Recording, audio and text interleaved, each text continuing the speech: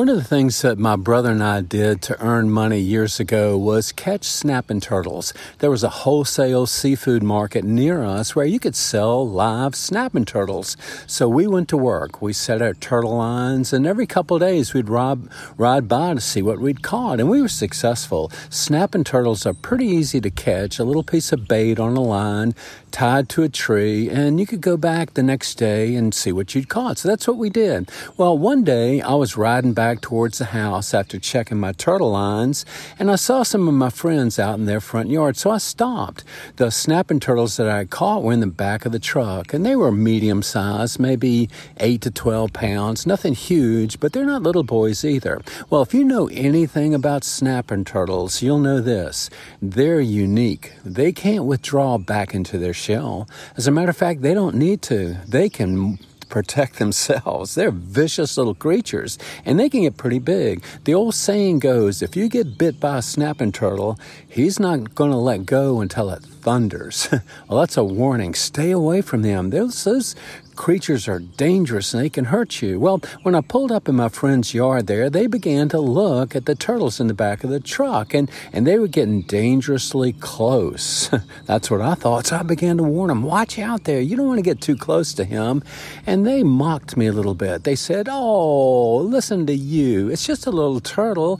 What in the world can they do to hurt us? I'm not scared of a turtle. Well, I decided to give a little demonstration, so I asked him to step back just for a second and let me show him something. I had a hoe in the back of my truck, and I turned the handle in towards one of the snapping turtles, and I kind of got it close to them, and they just struck out at it with a vengeance and grabbed hold of that hoe handle. Well, my friends were convinced.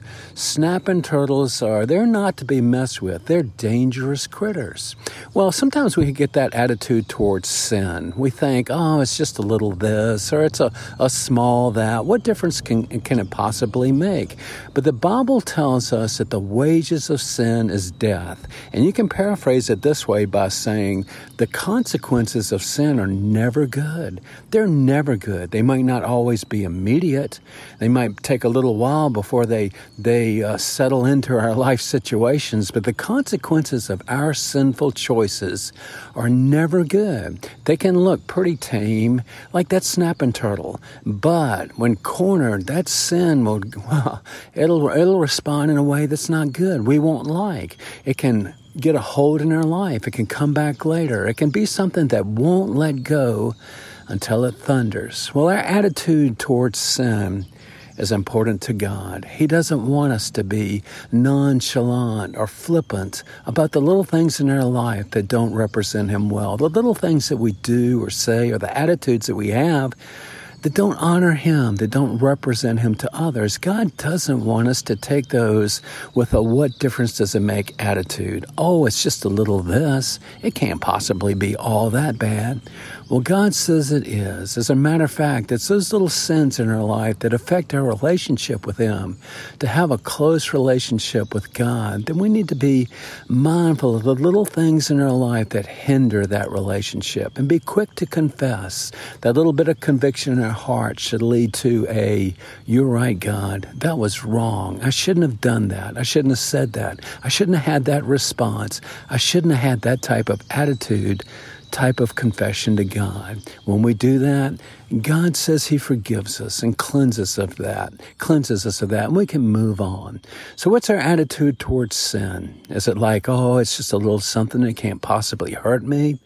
Or is it more serious than that? My prayer this week is that God will help me to have a right attitude towards sin, knowing that it damages, it hinders my relationship with Him. That's what I'm praying about. Maybe you'll pray with me. God, help us to see that the consequences of sin are never good. And we need to make choices that would eliminate those sinful things from our life. Those little things even, the things that we think are of no consequence, no significance, but we know they're not right. God, help us to eliminate those things from our life. And God, we're grateful that You can forgive us and cleanse us as we confess.